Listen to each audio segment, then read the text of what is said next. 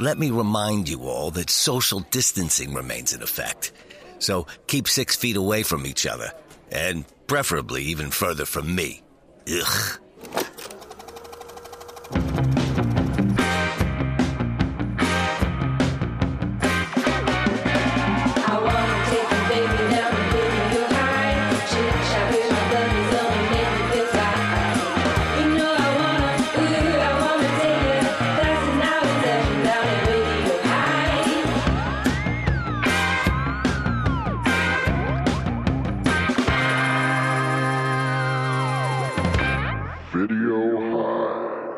I got to get into character. Got to get the character. Got to get into character. Hello, students.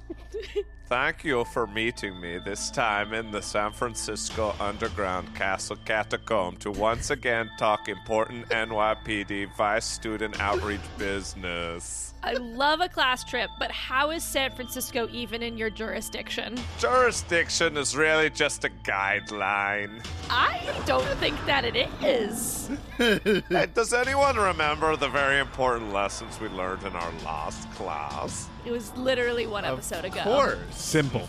I thought so. How about a little refresher? I really don't think that's necessary, Tarek. Nope, you're doing it anyway. Hello, students.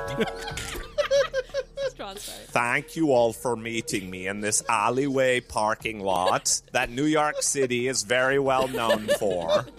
I work vice in the NYPD, and my name is Detective Tarek. I'm not quite sure that flashback is needed. You kind of already said all that. Oh, hi, Mark. And if anything should go wrong, don't be afraid, as I have been trained in China in Tiger Claw style Kung Fu. And my partner, Detective Linda, has decades of training in martial arts from the Kung Fu masters of Scranton, Pennsylvania. Oh man, is Detective Linda going to be a bigger part of this lesson? I'd say if you combine lessons 2 and 3, you will end up seeing Linda maybe a little less than you see her in lesson 1. Okay, now you're just teasing us. Not as much as franchise teases her hair. Also, we broke up as quickly as we got together. I don't want to talk about it. It's tearing me apart, Lisa! It's Jamie. Just Detective Tarek over here! You're dead, death dealer!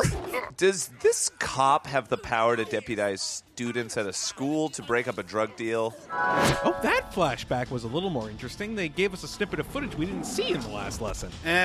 Sounded more like short ends that got left on the cutting room floor, but Okay, I think we've gotten you all up to speed. So is it safe to assume that because you had us watch this recap, we can expect a little more of the same from this lesson? Normal crime fighting things, the death dealer, aka Chan, and Tiger Claw style martial arts?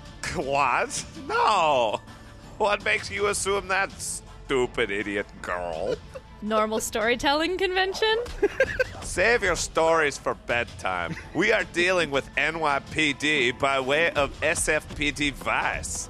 You need to be ready for the unexpected. You were previously prepared for Tiger Claw style serial murders? Not anymore. Okay, maybe 1 or 2. You're expecting Chong death dealing? This time he makes poutine. what are you even talking about? See? Stinky Beard gets it. No talking, only doing. This time, motherfuckers, we're dealing with time travel. What the literal hell? No, keep up. Not literal hell. Literal portal to ancient literal China. Because as everyone knows, the power of Black Tiger style Kung Fu is that opening of portals to ancestors and also sometimes bringing ancestors to the present. I thought it was called Tiger Claw style. Oh, only when it's for killing people or for opening up portals. Not for resurrecting magic lightning super people. I swear, I'm going to have to fail you all if you can't pay attention. Officer Tarek, are you on drugs? I think we should go. I don't feel safe here.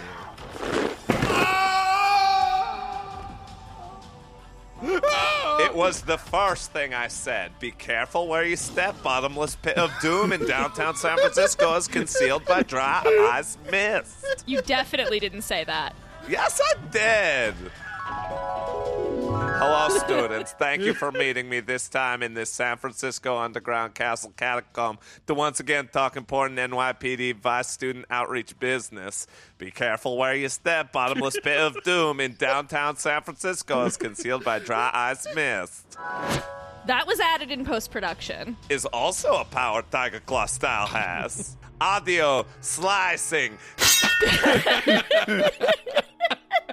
Deep in the underground of San Francisco's Chinatown, a crime boss prepares to seize power for the ancient masters and alter history forever. Tonight, we will once again be able to control our destiny. Now reunited with his ex-partner, I would like to keep San Francisco police out of this as long as possible. I'd like to work with you.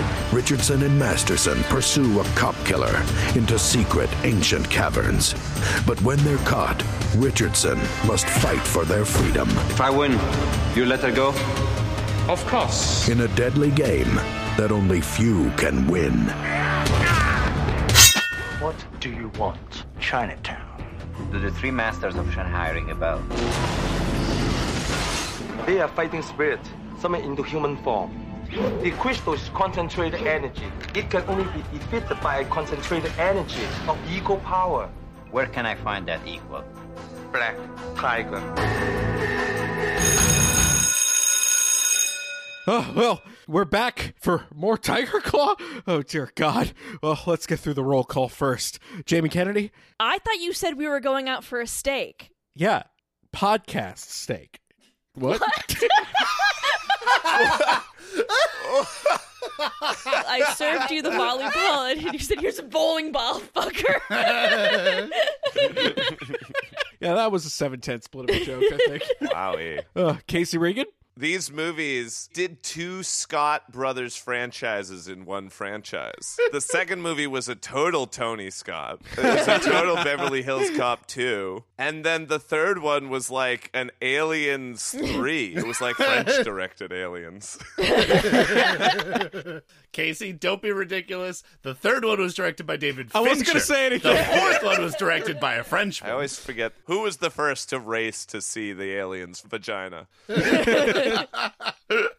Greg Hansen? Even though Tiger Claws 3 could summon dead Shanghai kung fu masters, it could not summon me to give any sort of a shit about what's going on. Well, congratulations, Tiger Claws. You've done something I never thought anything could do. You bummed me out by the introduction of time travel and magic in a series. Really? I'm so glad that we're talking about these two as a package after going super in-depth to the first one, because nothing about the first one leads you to think any of these plot points are going to happen. Tiger Claw's not supernatural. Yet. No, there's no magic. And the fact that it goes time travel then magic is even more baffling to me. Well, it's time travel and then magic and then time travel magic. Yeah, yes, correct. Yeah, you're right. Yeah, it's sending you to your ancestors or sending your ancestors to you. Was Bolo not just stepping into heaven at the end? I didn't think of it as time travel. I thought when they said going to your ancestors, it was the promise of paradise. No, they said we're opening up a portal so we can bring modern medicine and technology to our ancestors to make ancient China stronger. Oh, and they had an establishing shot of ancient China. It's confusing.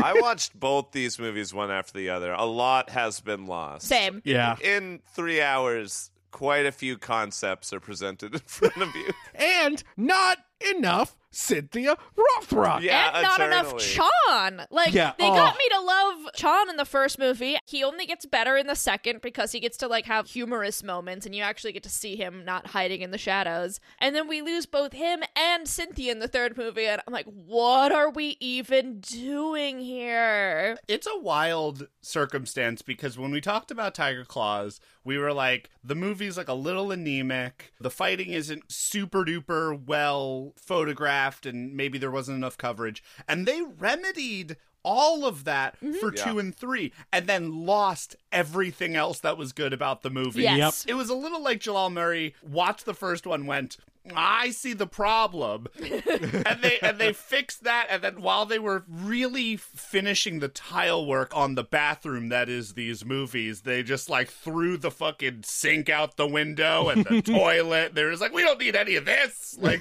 plot, interesting characters. The time jump, not in movie, but between the movies, is also fascinating to break down. Tiger Claws 1 is 1991. Tiger Claws 3 is 2000. And you can tell by 2000 that Cynthia Rothrock is just coming back as a friendship favor to Jalal Murray. Yeah, I do not understand even putting her in a movie where she's not going to kick even a little bit of ass. Insane. None. Zero ass was kicked. At least in the second one, she does get more action scenes. But then the fact that she's in the third one for a grand total of 5 minutes. But they do the same thing as they did in the first one, where they literally lock her in a cage. Yeah. Yeah. It's insane. Because she might be a martial arts master, but she's not a Tiger Claw master, so she has to take a back seat whenever this style of kung fu has to be discussed. All of our characters are in a room, and they're about to begin Mortal Kombat. Stage 1 of Mortal Kombat is about to begin. And they go, take her away. I'm like, take her away?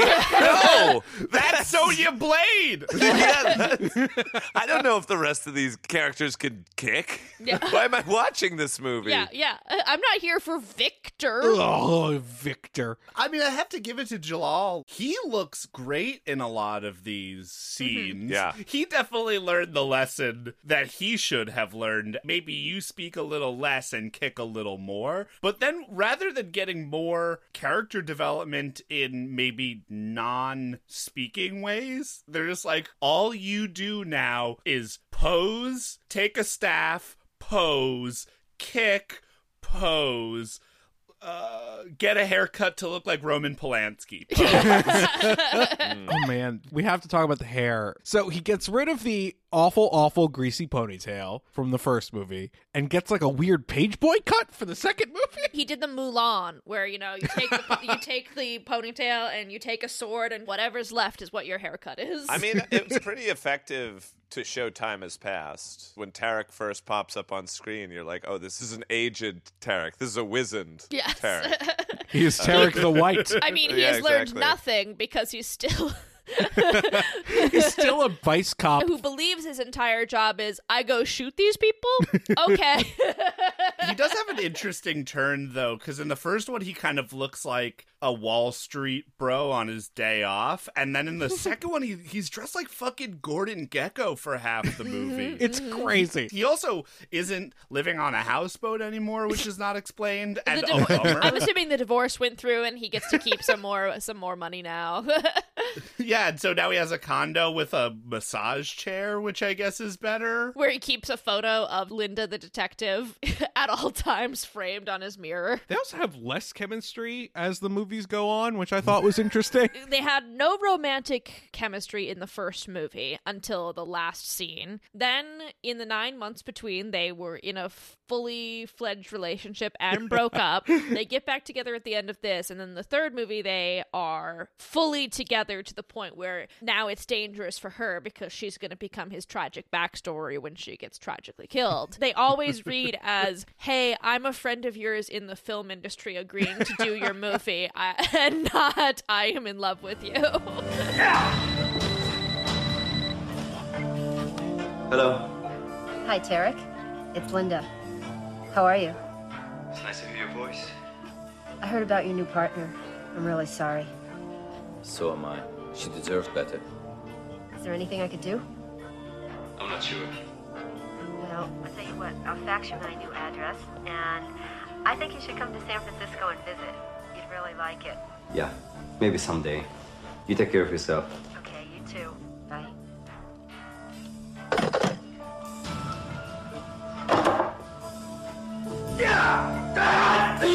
Made all the worse by the fact that she's not in enough of it. I mean, I appreciate in the second one, she seems like she's at least having fun. In the first movie, she's making a play for the plate, wants to be taken seriously. The second one, she's like, This is below me. Did we get an exact amount of time they've been apart? It's 9 months That's between the first and right. second movie. It's 9 months. A lot happened, seemingly. Do they say? Yeah, that's a including wild their ass whole 9 months. relationship. But it can't be long because at the beginning of the movie, Chong is going to trial. Wait, when do they say 9 months? That feels insane. The cops say it when Chong's in jail. Who's the gorilla? Chong. I wouldn't get too close if I were you. Why? He just spent 9 months undergoing a psych evaluation. Tomorrow at trial, he's gonna plead insanity. He's not crazy. Okay, okay. There's a taste. So I found myself falling ever farther in love with Tiger Claws 2 as each minute wound down. I liked what they did with the 3 characters, Tarek, Linda, and Chong. They each get a little bit more something, right? Yeah. Tarek has lost Ponytail, but has gained something. Linda. There is like a gained and lost Linda. Mm-hmm. The prison breakout of Chong. Yeah, he's just been sitting in his cell meditating since the moments of the last movie. Yep. For 9 months / 5 years. I mean, she's been transferred to San Francisco. They've lived and lost a life together. And the first scene is Tarek thwarting something Victor's doing, right? Some sort of... It's like, a gun steal. I like to think of myself as having a pretty good sense of humor. But right now I'm not in the mood for stupid games. And where's the rest of my cash? Where are the weapons? Don't you worry about your weapons. You'll get them delivered when I get paid in full. You'll get the rest when we get the weapons. That was not the deal. Deals change. The introduction of Victor at the beginning of the second one was great because he's got a ponytail. My eye goes to the ponytail because I'm thinking this is Ponytail movie. This is the movie where ponytails are important. Then Tarek's on screen without a ponytail and thwarts Victor's arms deal, essentially defeating old Tarek iconography. Ooh. This ain't your granddad's Tarek, you know. This is the new Tarek. This is a Tarek that's been around the block. And then Victor continues in the movie, right? So I was like, oh, it's not. I guess I was reading too much into that. But Victor sort of is the opposite of everything Tarek is. You mean a character? Yeah. He has personality? Yeah, he's competent. He presents conflict. Savvy, right. He actually and expresses emotions. Like he sets plans. He does traps for people. Tarek never really does anything but win at Tiger Claw fights. Like, it's a good thing he became the NYPD's chief Tiger Claw specialist. Hello. Hi, it's Linda. I need your help. What's up? We just found a victim that has tiger claw markings. You think it's a copycat? I think it's something bigger. You think it's Chong? Probably not. The victim's face was slashed by a killer missing a finger. Could you run a search on 2 names for me? Sifu Choi and Dai Lai Fu. I'll check into it. I'll call you back. It felt like they shot 2 different movies and stitched them together. We're literally at the end. I don't want to get to the obvious spliced in bolo shots that happen at the end to just create a narrative arc where it's just like, we'll explain everything. We just need a shot of Bolo Young looking longingly in one direction. Oh, when they have the 2 hoods? robed figures that are very clearly not our actors. There are some wild-ass extreme close-ups at the end of that movie that are 1,000% pre-roll shots that they have blown up to 400%. Yeah. No, absolutely. The robed people are the wrong height, the wrong build. I have fallen asleep by the end of this movie. I could not keep track of how tall they were. I feel like there's just this real disconnect between anything Bolo related and anything Jalal related. And I know obviously there's a lot of reason for that narratively. Even this first thing, I wrote wrote down, is it some sort of time rift that we're in? We're getting a crosscut of Bolo escaping. Meanwhile, Linda's finding dead tiger-clawed bodies in San Francisco. And then Jalal's like, I'll be on the next flight. I'll be in San Francisco tomorrow. And we've just seen Bolo get broken out of jail. And they said we're headed to San Francisco. It's like, are they going to be on the same flight? Is this going to be... Oh, no. They're driving. They're driving the food in truck. their food truck. Get rid of them. Give them whatever they want. Hey.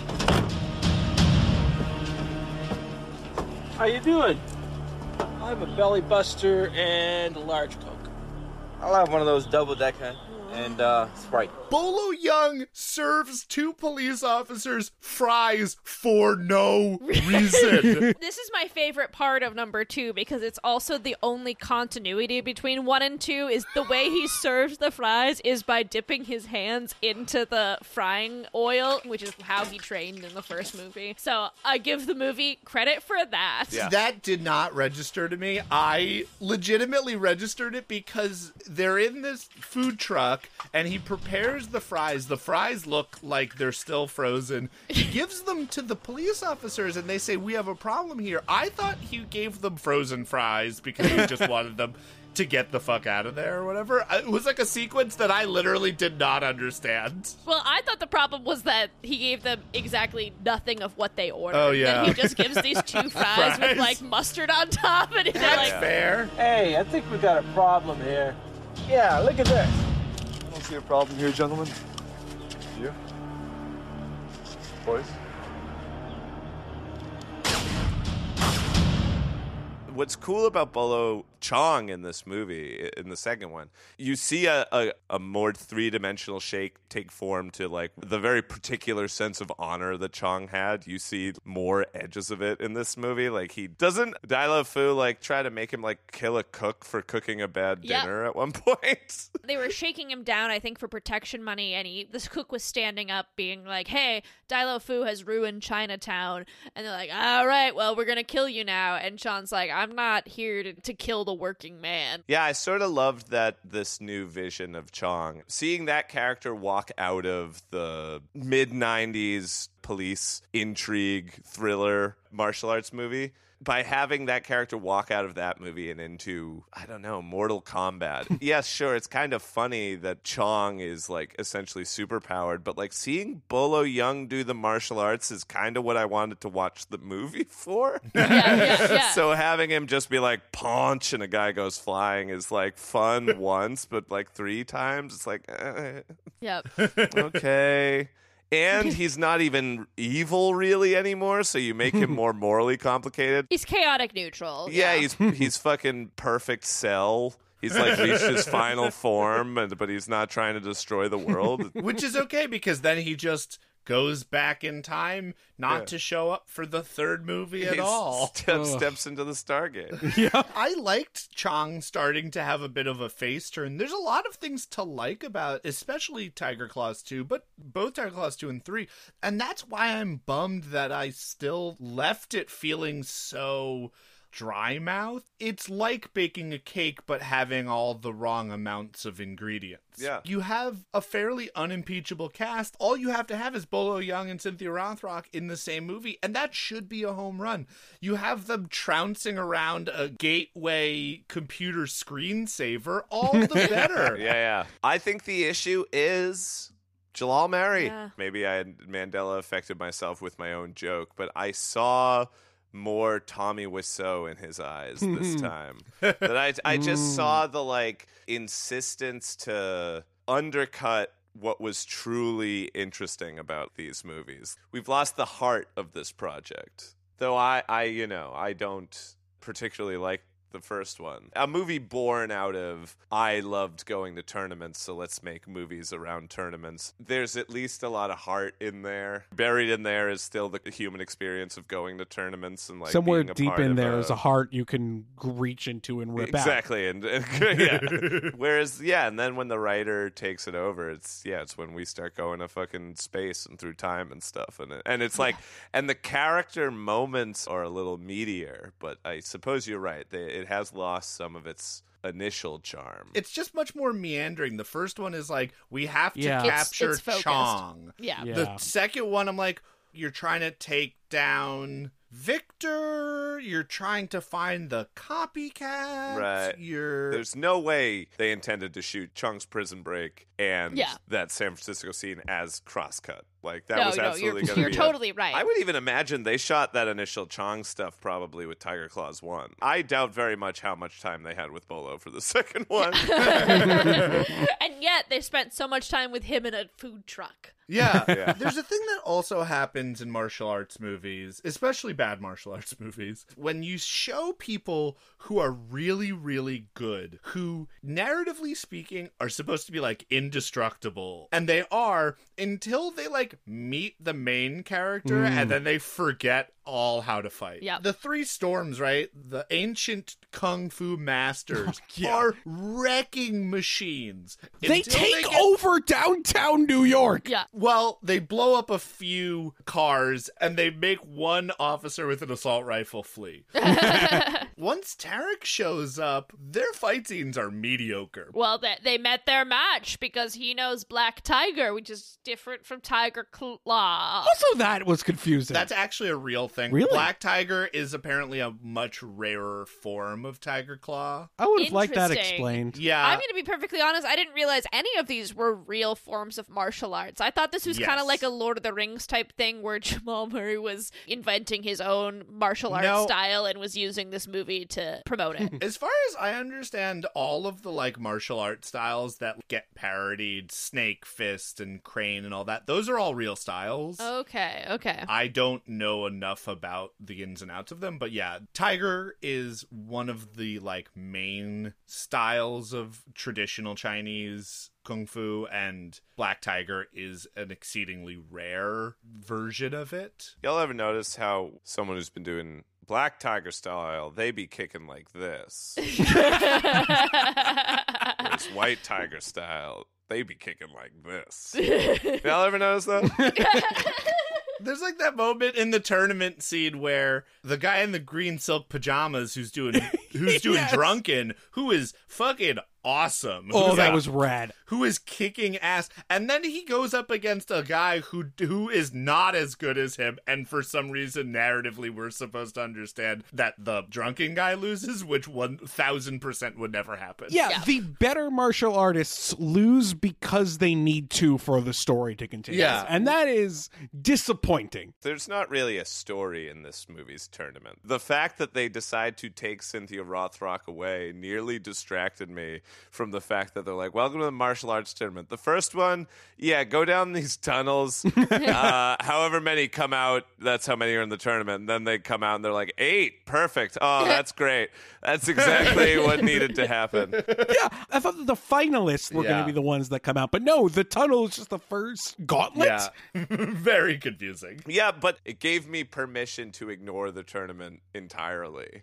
I wasn't trying to follow, which of these the unnamed fighters in the montages are the better fighter because Jalal's going to need to go up against them or whatever. It was just like, yeah, fighting. It's crazy, huh? Oh, sure. Sometimes the martial artist is good, but if the other guy gets the wrong right hook in, the fight could be won, you know? I think the whole message was martial arts, it's tough and actually hard. The second one I did enjoy immeasurably more than the first one. I think second That's one's my not saying favorite. No, much. second's Wait. my favorite. Of the series? Yeah. Yeah, I think that's a second one's- mistake. Second one's, I think your second, favorite. second The one's first my one's favorite. no, the first one's the best No, because the third one's the one with the hairy chest. the first one is the best because it's the one that has Bill Pickles in it. That's all right. That gives you And points. what I Okay. mean by that is the first one I think feels a little sterile, but is propped up with at least a fairly interesting story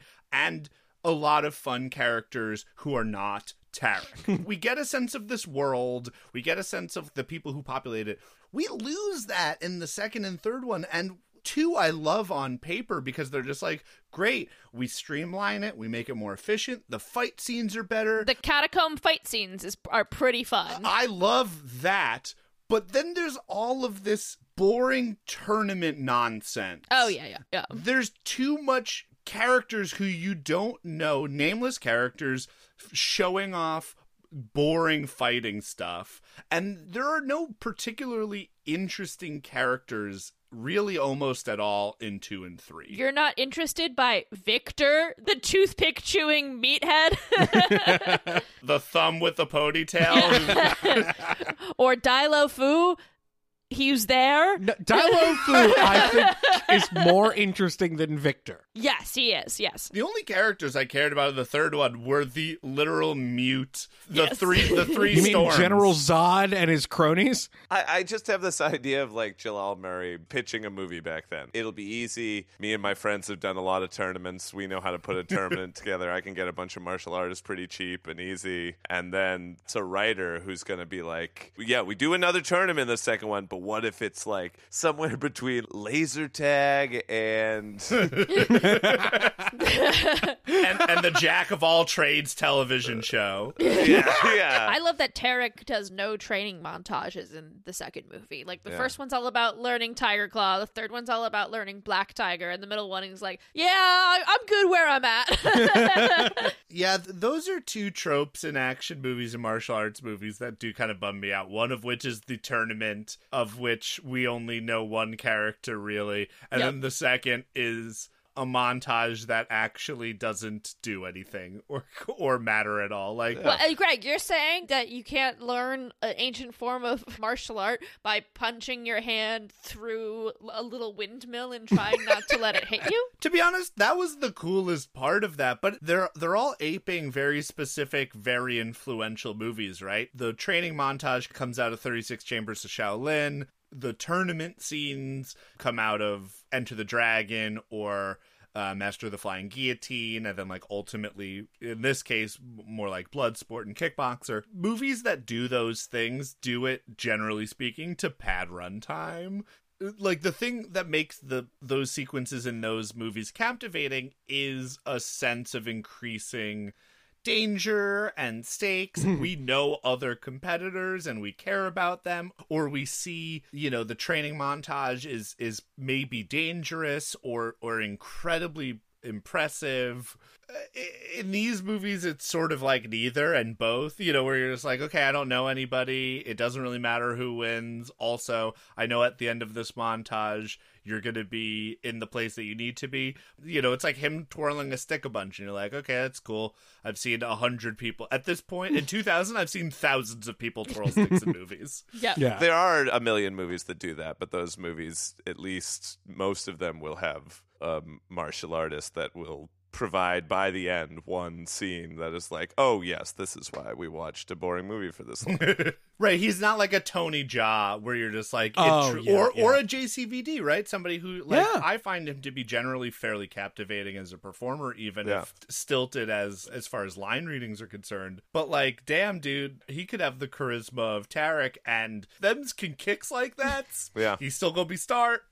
Absolutely, I'll watch the movie and be fine. That's why I think it's unfortunately our boy Jalal. Yeah. You can't hinge the movies on him, and they really Especially when I try. was assuming that these movies were hinged on Cynthia Rothrock. Yes. I mean, that's the like, biggest... I know that was proven false when we watched the first one, but But like, you were hoping. I was hoping. I was really hoping. He has neither the moves nor the Jagger. Jalal Murray, while consistently playing police officers, apparently thinks cops are the dumbest because he consistently makes movies about how terrible the police are at their own work, including the fact that there's never enough backup. When Chong gets busted out by two guys with guns, apparently they get into the precinct. Apparently the precinct has no metal detectors. There's no security clearance. You just walk in, you just blow away as many people. Fucking cops, when they hear gunfire, they just run right towards it. Like, in the third one, the precinct is just a warehouse with bare walls. You work with what you got. One thing that I did like is that all 3 movies had box factories. I appreciated that. It did have that. Tarek also comes to San Francisco to hunt this case, but doesn't tell his superiors, doesn't want to tell any of the cops in this jurisdiction that's not his what he's doing. And like explicitly is like, I don't want to get the cops involved. And then when the cops come later to be like, what the hell are you doing? He's roasting them for some reason, not knowing why this guy from New York would be like shooting random people in a warehouse. There's a lot of inter-department beef within the police force, apparently. Oh my god, they don't like New York cowboys. Nobody likes anybody. His story checks out. So what do you want to do with him? Let him know we don't like New York cowboys.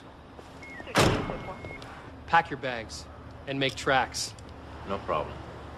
I know it's not a problem, because we'll be checking in on you. Count on it. I think the problem is Jalal Murray.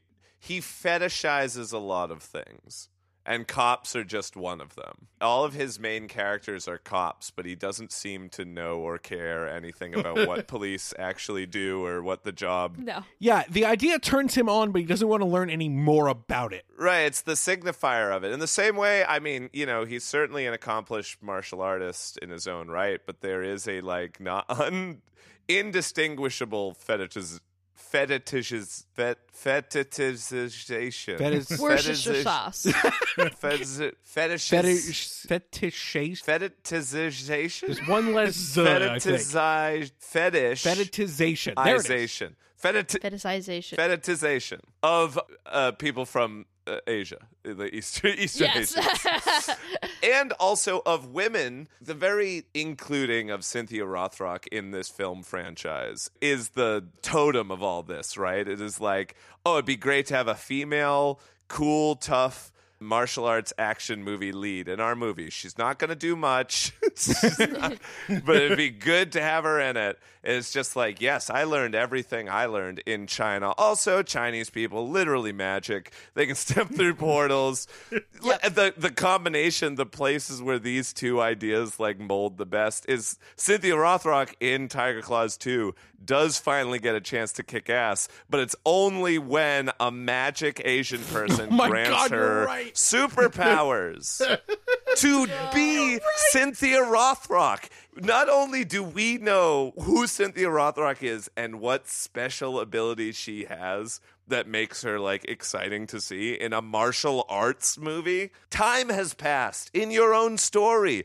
You didn't need to bring in a fucking magic Asian man.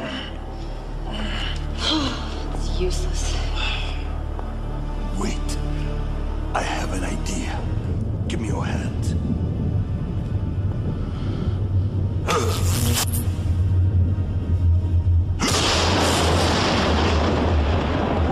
Now try.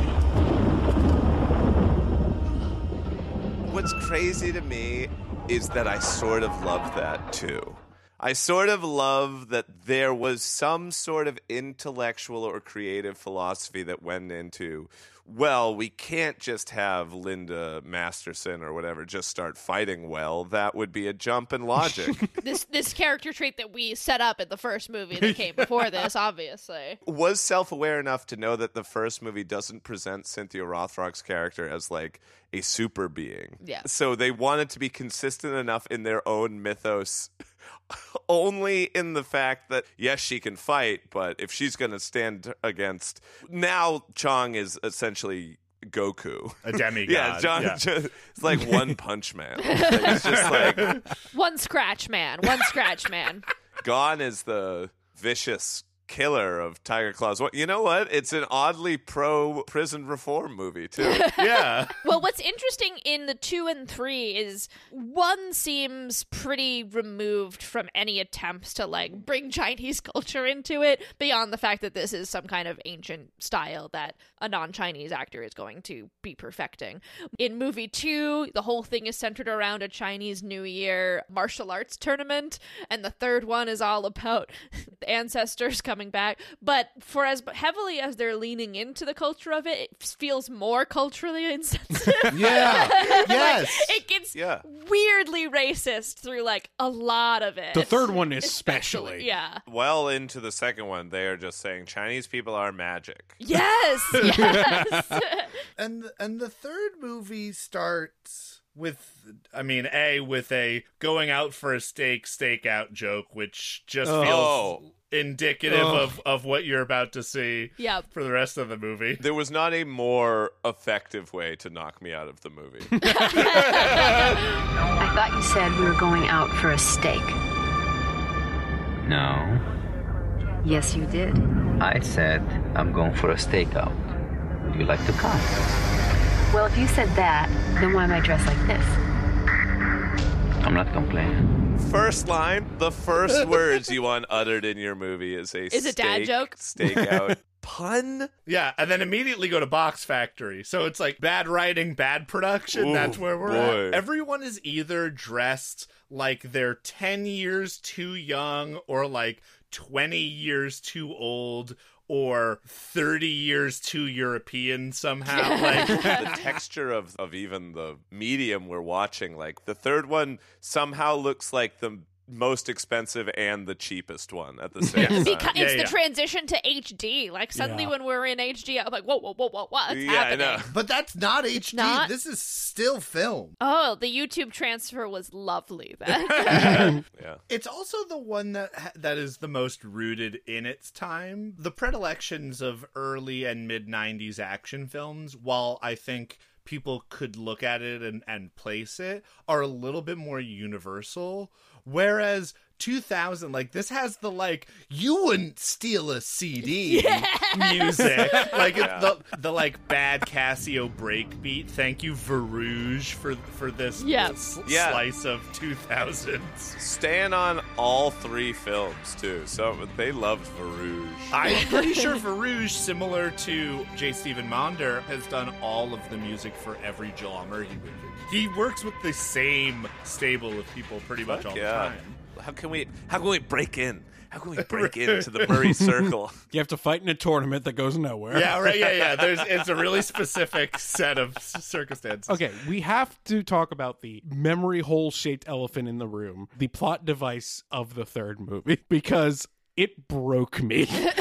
It broke me. What, you mean the fact that the whole movie takes place in the theater? Of the mind? Yes. They go back to the movie theater from the first movie. There's this bougie fundraiser happening, and we have 3 costumes from some martial arts movie that was filming around the same time as this that can apparently summon ancestors back to them. And they do. Some say they committed suicide. Others say that God intervened. Yet others say that they were hired by Satan. But only one fact remains for sure, that these were their uniforms. And these are my gift to the new year. I recently received a phone call from a gentleman named Mr. Stryker Goodenough. Now, Mr. Stryker proceeded to describe for me an ancient ceremony that was used to communicate to the spirits. I have invited Mr. Stryker here tonight so he can show to all of you this very special event. Mr. Stryker. That's where the movie splits. So they summon the ancestors, and then the 3 Supermen show up. Linda dies, and I lost all interest in the movie. Then the entire movie happens, and then at the very, very end, Tarek grabs like all the crystals from all 3 of the Supermen, and then bam, we're back to the beginning of the movie at the theater. It was all a dream. Yeah, the movie's saying Elsewhere's us. Yeah. He had been struck by lightning. Inside. You got hit by lightning in this building right now. And everyone is like, whoa, are you okay, dude? And he's like, yeah, I am. The Aurora Borealis. Well, not only does he go, what happened? They're like, you were struck by lightning inside during this fundraiser. And he goes, okay, I guess that's great that I'm fine. Wait a minute. This guy is the guy who you're looking for. End of movie. End of movie, yeah. Turns out he was right. Tarek, What happened? Lightning struck and you blacked out. Come on, I'm going to take you to the hospital. No, where's Stryker. what is going on? He's the man who broke into your warehouse. Stryker! Down! When you take away the mystical element, he looks like the goofiest guy in the world doing some kind of dance where previously it had summoned 3 ancestors to these costumes, and instead it's just like, woo, like he was high on LSD, basically. Yeah, he was Burning Man a little bit. Yeah, it's very He's feeling Burning the Man. grooves. Can you see the auras, man? Can you see the chi? Is the implication that it would have summoned them if he had finished the dance? Yes, because they do the like, oh, was it all really just a dream? And then for some reason, the fact that Carter Wong is standing outside and we hang on him is supposed to tell us that we just Donnie Darko'd back into before the plane hits the house or whatever. Sure. Chinese people equal magic. That's the opinions of these movies. Yeah, well, speaking of bad opinions of these movies also blatantly say in the third one countless times, you can't trust these Chinese people. That is a line of dialogue that this movie has. While fetishizing them. It is a wild trying on of other set pieces. And then number 3, again, another one of these things where it's like, you know what we don't need? Magic. You know what we're gonna put into it? Magic. Usually I'm like, yes. Like The third one is so bad. It's so bad. But so wild. It's kind of brilliant. The instinct to turn things up to 11 is always going to be appreciated by me, even if that effect is relatively boring. to incorporate magic whatsoever into the story of the first movie we watched is very silly. It's very, very silly. Okay, I'm going to coin a term. The Indiana Jones problem. It's kind of like the evolution from Raiders jumping all the fucking way, to Kingdom of the Crystal Skull. The first one is like, it's not really magic. It's, I mean, it's kind of magic. It's kind of magic. It's kind of magic. I mean, you're Jewish. You tell me. It's all true, Casey. It's true. All of it. Okay. The only magic in the movie comes at the very end of the movie in Raiders of the Lost Ark. And in Harrison Ford's eyes. In Temple of Doom, there's way more magic. In Last Crusade, there's immortality. By Kingdom Skull, you've got aliens. Every time they have to scale it up. So your tier list of believability, God ranks underneath aliens. Do you know what? That's actually, you saying that has revealed a very odd psyche about the American public. We are fine with supernatural elements in our Indiana Jones films. If the Almighty's involved. If we're following one of 2 testaments. Temple of Doom is Old Testament. 1 and 3 are New Testament. Oh, no. And then I think we turn against Kingdom of the Crystal Skull because that's the Book of Mormon. Yeah. Yeah. Oh my God. You just or blew Scientology. Or Scientology. Yeah, either or. No, either pick or. your Crystal Skull vodka. Yeah, sure. Greg, do you know why Bolo wasn't in the third one? No, I have no idea why. The end of this movie would imply he died mid-filming. He died at that moment. I did check IMDb to be like, when did he die? He's still alive. You can't kill a man with 0% body fat. They did have Thunder from Big Trouble in Little China, which was a great addition. I don't know if he was a great addition. Yeah. It just made me want to watch Big Trouble in Little China instead. I love Carter Wong, but I don't know if he was underwritten or if he was just really tired during the filming, because the best thing about him is just he was wearing these great little loafers, which I was into, and he kind of had like a little Liberace outfit that I was going for comfort. The crystal is what allows them to exist. It's absorb the surrounding chi and concentrate it into matter. Destroy the crystal, and you can destroy the masters. Simple enough? No. The crystal is concentrated energy. It can only be defeated by a concentrated energy of equal power. Where can I find that equal? There's the power. They comes from the ancient art of Black Tiger. And you know that art. Mm-hmm. He was supposed to look very cool, I think, but did not most of the movie. Swung his hands around quite a lot, but not in a way that felt like menacing at all. Oh man, the way he was swinging his hands, like it was definitely the kind of thing of freaking out on someone in a dark alley. that was the move it was giving, where you just kind of like shock and surprise to catch them off guard, and then you run away. The problem was it was going for that trope of I am the wise old Asian man who Yeah. is a little batty, a little out there, but also can still kick ass and everything. But like he's way too young to be playing it. None of it is reading. He's also way too broad. Yeah. That works if you're one of these sort of thinner built, maybe somebody who does Crane or Snake. But like, dude is built like a fucking tank. Even still, like if he's in his 50s. Look at his IMDb photo. Just look at it. He's massive. Good Lord. Like, he looks like Mr. Man. Universe.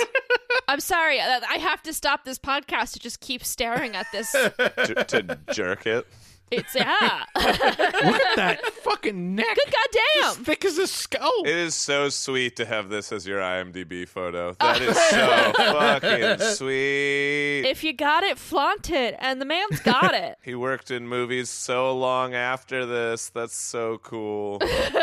The second and third one really, really just made me want to go and watch Big Trouble in Little China for a variety of reasons. First off, it does the Three Storms better because each of them has a separate individual power. Also, it does have magical Chinese people, but the heroes of the movie are Chinese Americans and Chinese people. And the doofus is the American. The white guy. Yeah. And that's what's so great about the movie. And this is like the inverse. Yeah. It's taking all the wrong lessons from that movie. At the beginning of the movie, we got an update on the dead Sifu from the first movie. Why was that there? We have a flashback. We have like a whole flashback for him, and then he goes away. Yeah, it was just to set up, I think, the idea of bringing the dead back and magic and things like that. But like, who's gonna clock that? What is this? That's right. Tarek sees Sifu Chow from the first movie walking around the fundraiser. Yeah, is that never resolved? That is never resolved. No. Is that the moment Tarek gets struck by lightning? Maybe it is. Maybe that's his life flashing before his eyes. And by his life, I mean anything that's happened in this room in the past 3 movies. We go back to essentially that moment, right? Yeah. You might be. I think you might be right. The vision of Mr. Chow walking by him, that slow-mo shot, I was sort of like, ooh, that character's alive. That's fun. I know. He sees a ghost, essentially. Sees a ghost when he gets struck by lightning. Yeah. That would be cool if that was obvious at all. If we didn't just parse that out now. Yeah. I don't know. I feel like I'm more affected by it now that I'm thinking back and being like, yeah, why was that in the movie? The mysterious opaqueness of it is what's exciting about it. I would agree with you, Casey, if I had even remembered it. It's only because I wrote it down that I remembered that it was in the movie at all. If I were to rewatch it, I would have the same confusion. Yeah. It demands, doesn't it? Sort of rewatch when a character appears and never comes suddenly back. pops back and another character says, you were just struck by lightning. And now you're back here. If you're not rewinding back to that scene to see what was going on, it is your fault. The movie is expecting you to do a little bit of work here. Wow. You guys look great. And you are so hot. Okay. 我们一起做. While I was walking around looking for you guys, came up with a plan. I am not a fan of where villainy in movies is by the 2000s. In the 80s and 90s, like, you have just a little bit of quippiness, just a little bit of sardonic smoothness. By, like, early 2000s, they're just, like, B-rate or C-rate stand-up comedians half the time. Oh, you little pea shooter? Ha ha ha ha, get 'em, boys. I'm like, was like, are you doing a fucking dummy act?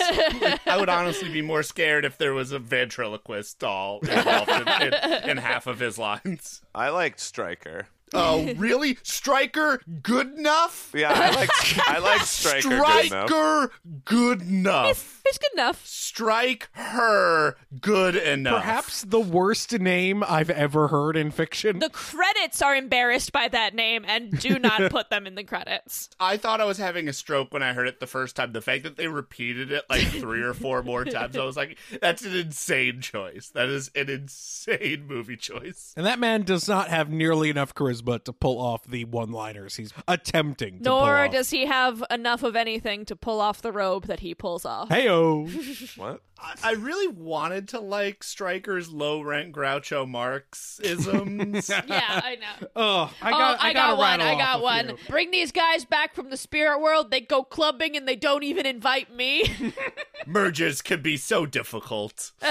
You guys gotta get laid. Come to think of it, I gotta get laid. He had just gotten laid 2 scenes previous.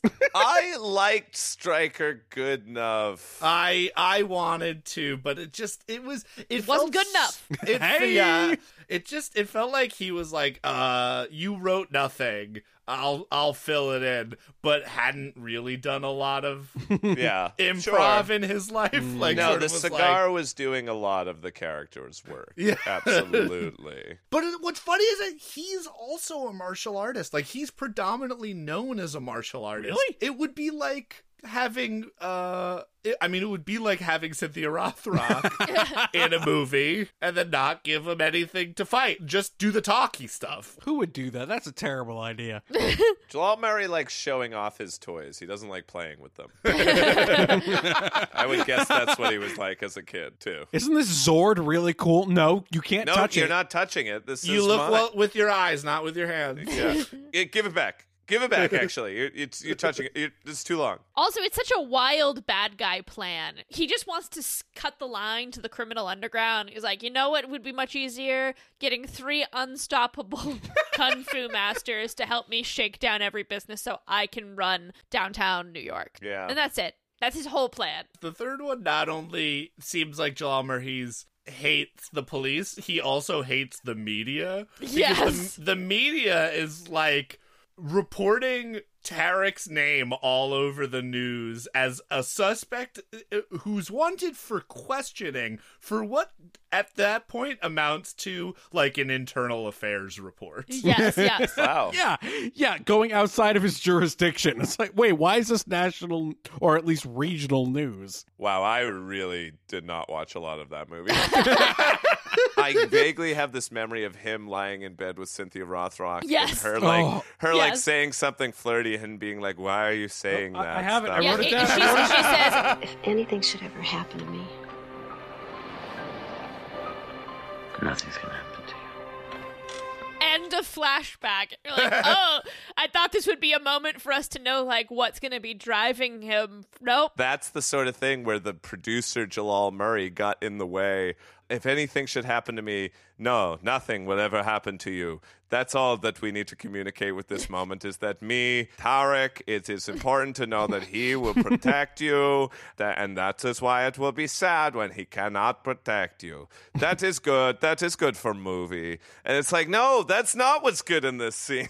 Yeah, I heard the AD pulling out their hair off screen, being like, why did we schedule this scene? What are we doing with this? And, you know, he sucks. Or is just like not fun to watch on screen, except when he's fighting. A big problem is all 3 of them could be described as ensemble pieces, for better or worse. The first one, a little less so. It's much more rooted around Tarek and Linda, and we kind of just like have these asides to show some fun characters getting killed. The second and third one, though, are full ensemble pieces. We spend more time generally with the villains than we do with Tarek and Linda. Especially Linda. Yeah. Right. which would normally be fine, but we don't actually really get to know them at all. They don't get a lot of characterization outside of just like, we have a deal. There are guns. We have to kill Tarek. Oh boy, can we find Tarek? Where is Tarek? In the third one, we literally just get scenes of a guy shaking down various restaurant owners. Yeah, it's these three supermen and women who don't talk and are heavily influenced wardrobe-wise by the Wachowskis. And that's the extent of their characterization. Yep. The third one also introduces a possible romance for Tarek in light of losing Linda that literally goes nowhere except for when he wakes up and tells Linda all about his dream. She's like, wait, but who was this bitch? I was infuriated by Karen? this. It's Master Jin's daughter. We don't get her name until the last scene of the movie. Linda has been told about her in a scene that we aren't privy to. Yep. There is no chemistry between these characters on screen. We don't even know their age difference. Like, apparently Linda has some separation issues because she's like, oh, you were near another woman? To be fair to Linda, though, his dying brain did give her the worst last line, which is, we don't have to come to these parties anymore, and then dies. And so, you know what, Linda, I'd be pissed too. Because we're talking about the problems of this movie exclusively. Yep. I think the fact that this was directed by J. Stephen Maunder, who wrote all of them, but the first one was directed by Kelly Macon, I think he might be the problem. What else has he directed? He only directed these two and something in 2010 called Shadows in Paradise. Wow. But otherwise, he wrote pretty much all of Jalal Murray's movies. Pretty clearly, Jalal Murray and him have a really strong working relationship, considering seemingly every credit that he has is on a Jalal Murray movie. I think it might be something like Jalal was maybe phantom directing, and or they're just too close that he couldn't say no, perhaps, you know, but just like having somebody outside of the fold to handle the directing duties. He directed 2 and 3. They felt much weaker outside of the better fight choreography, but the performances are not better. The coverage is better, but that's kind of it. We have been very down on these movies, and I think rightfully so. But I don't want it all to be negative. Does everybody have like one thing from either 2 or 3 that they did genuinely like? Honestly, the dungeon crawl in number 2, that had my attention the most, I think, because there's just enough wild stuff going on that doesn't make sense to keep me paying attention. Then once it turns into the opening up the portal, I'm like, I no longer care. Yeah, I liked Victor shoving a guy into the bottomless pit of doom after he helped him. At one point, while watching the second one, I screamed, Tiger Combat! That's good. I liked when Cynthia Rothrock fought a guy off with a table. That was pretty cool. That was great. The sawhorse fight was really good. That was neat. I don't know about legitimately like, but I did appreciate after Linda dies, Tarek's terrible. No! That was one of the worst no's I've ever heard, including Star Wars. Yeah, I was going to say, it's him and Vader. That's all there is. Ooh, that's a coin toss. I liked when they captured the genuinely breathtaking experience of picking up someone from the San Francisco airport. I've had the pleasure. It is a really nice drive. Fighting in the nightclub with the 3 ancient masters where they're just whole hog ripping off appendages is awesome. Plucking out the eyeball and dropping it into a drink was badass. That's how you preserve it. I liked the 3 ancient masters walking down the street in New York, blowing up a series of cars. Yeah. Like there were like 5 cars they blew cool. up. Like I liked their vibe, and I also think they treated appearing in the future with the correct amount of attitude, which is I'm hungry. That's it. That's all I got.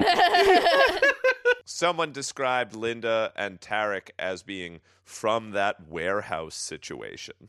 Like, what? Which I really liked. Could have, I guess, been any of their adventures. Yeah, Did any include adventure a in warehouse warehouse. situation. We could have seen it. We could have not seen it. It really doesn't matter. I have to assume every sting operation that they've ever done off screen also involved a box factory.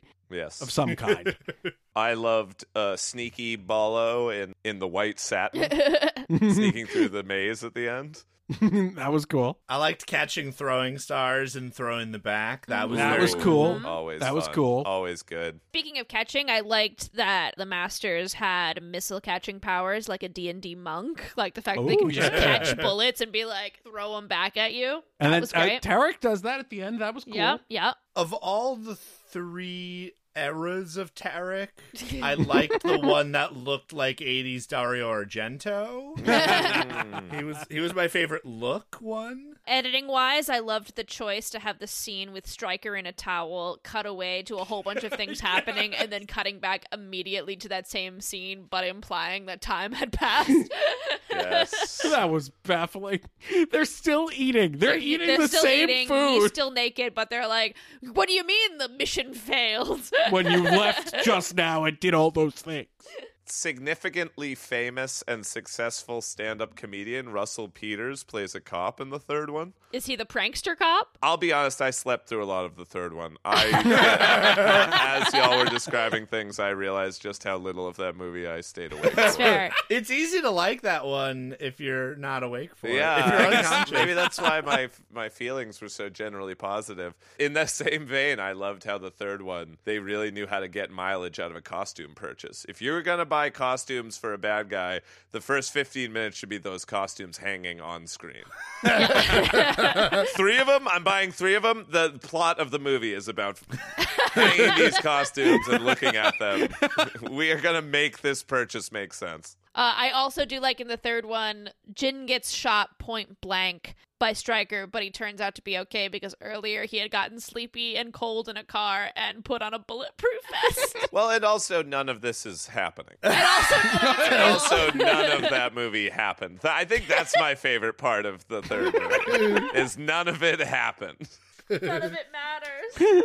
Well, Tiger Claws 3, where everything's made up and Yeah, none of it Points don't matters. matter. That's my answer, Josh. When you say what really worked about these movies, that they didn't.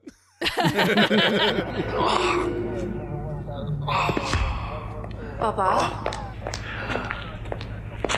Are you okay? I saw him shoot you. No. Where did you find that? I was cold. This isn't a positive. This is a negative again.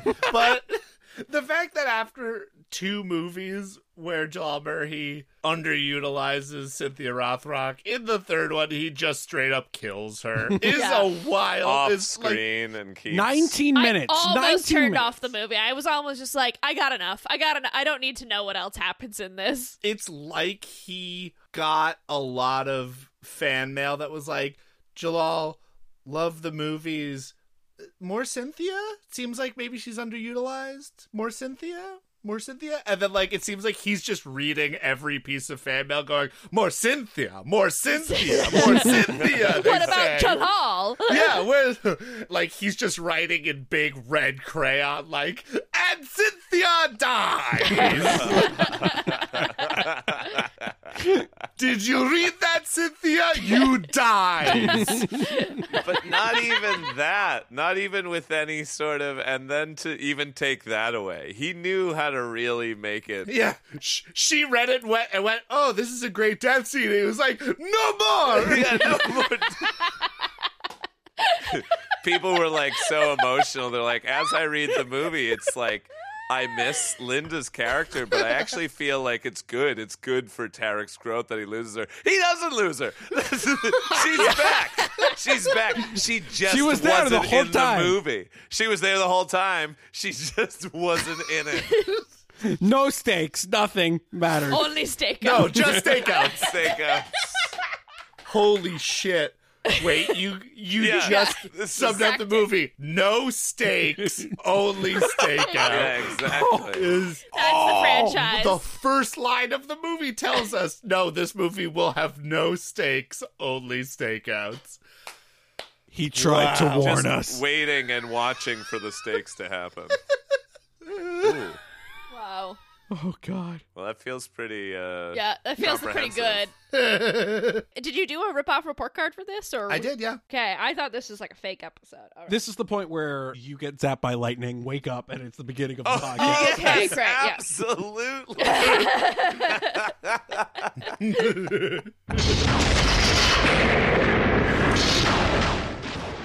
Jamie. Oh, shoot, I have to do the roll call. Yeah, this is just a regular roll call, Jamie. We're just doing a regular episode. You got zapped by lightning. Yeah, you just got hit by lightning. Are you all right? Oh, no, she's dead. Right, she just got hit by lightning. Sorry. Sorry, Josh. She is dead because of the lightning we just talked about. Jamie! Should have gotten steak. Oh, no, right, but it's my job to do the song, usually. Yeah.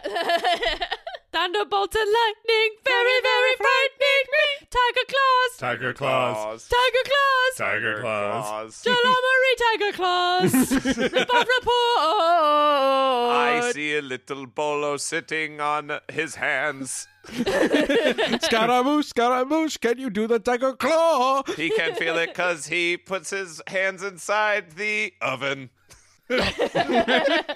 Rip-off report card. Yes.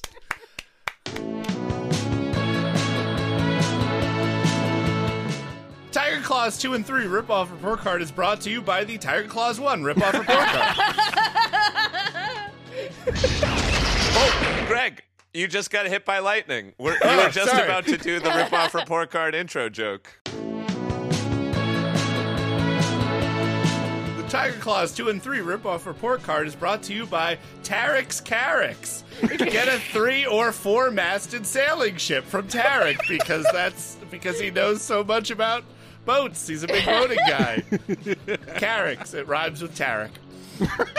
With the rise of prominence of the martial arts and shoot-'em-up action genre in the 80s into the 90s, many of these films spend some, if not all of their time in one Chinatown or another. If you were a consistent video viewer, you'd think all of America's crime started, and often ended, in Chinatowns. An aura of mystery, especially to the white viewer, and the back-alley nature of Chinatowns were an oft-pilfered backdrop for which to set any amount of shady dealings and underworld intrigue. Now, there's some part truth in that, and I imagine some part implicit racism. Though narratively speaking, it does give some credence to the idea that, well, everyone somehow knows martial arts. Regardless, like many city neighborhoods, especially those in the generally working-class variety, they were fairly tough, especially during the decline of the American urban centers from the 70s to the 90s. Most people would be familiar with the Italian mafia La Cosa Nostra or their Irish and Jewish mob counterparts. So did Chinatowns have a mob, the most prominent of which were the Tongs. Similarly to the aforementioned mobs, the Tongs were formed for much more egalitarian causes. They were a benevolent association started to ease the transition to a new country, be it by teaching classes such as English lessons, offer loans, or provide protection against, at best, a police force that often didn't care, or at worst, would target people of color. But, as with many associations of this kind, over the years, it became more and more tied with criminal dealings. One interesting thing to note about criminality in Chinatown is, according to author Bill Lee, Chinese culture is a much more casual relationship with gambling. Gambling was, and still is, highly controlled and often illegal in America, but was commonplace in China. In an interview with Found SF, Lee said, quote, "There's also the fact that gambling is very prevalent in Chinese culture because it has always been accepted and perceived as a social activity. That's where you go and gather with friends. The other part is that, especially in southern China, most people from that region tended to be poor farmers. Things are so unpredictable there that you could build your home, plant your crops, and a typhoon or monsoon comes along and wipes everything out. So you have to start from scratch. My own theory is that when you have those types of challenges, and you also have the dynamics of gambling being acceptable, people tend to be very superstitious. There's not much they have in the first place, and they're very willing to try their luck.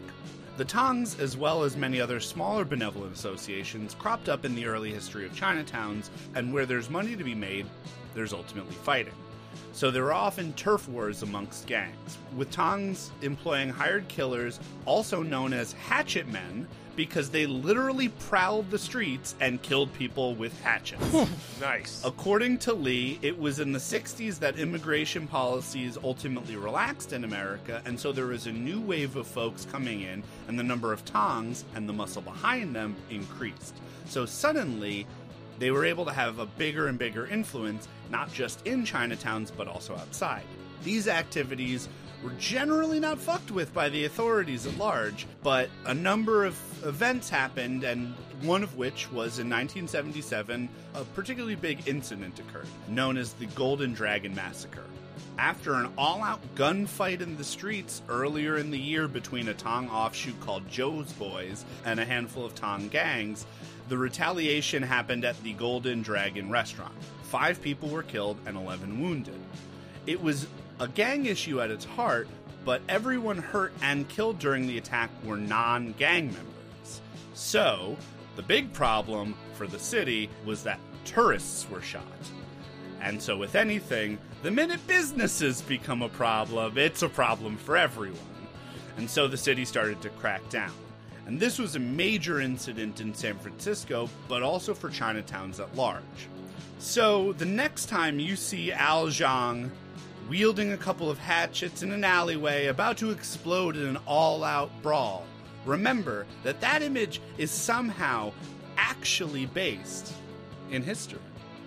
Ooh. That is the Tiger Claws 2 and 3 ripoff report card. You put so much work in, Greg. You're a good student. That one took so much. I was like, what do I write this about?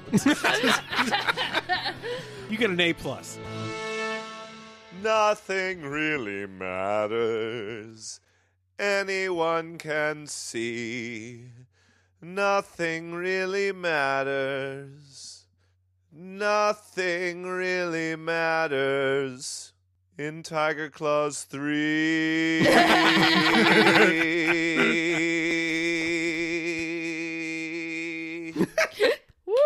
He got struck by lightning. Rip off report card.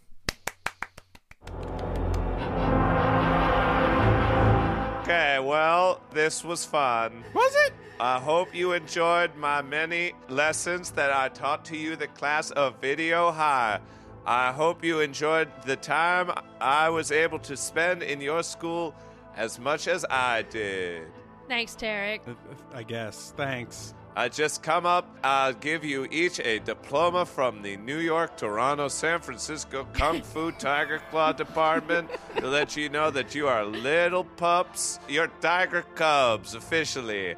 Name of the Tarek, Detective Tarek. You're my own little Tiger Cubs, so come get my diplomas. First up, Greg Hansen. My closing thought is... oof. That's it. That's how I felt after. I was like, oh, oof. Here's your diploma. One scratch before you go. Ow! All right, and here's one for Josh Roth. Much like the diminishing returns that these 3 movies had, so does my final thought. I got nothing left. I think we're all going to have a similar theme. Here you go. Here's another scratch. I'll take it. Ow! Ooh. Okay, and one for a Casey Regan. Hiya. More like bye-ya. A scratch. And finally, a one for Jamie Kennedy. Thank you. You were the valedictorian of Tiger Claw class. Here you go. I'm so honored. Tag yourself. I'm a woman who does nothing when a stranger eats Chinese food off my plate. Everyone get together and step back. Yeah, back just a little bit through this giant portal that has suddenly opened. Here we go. Linda, no!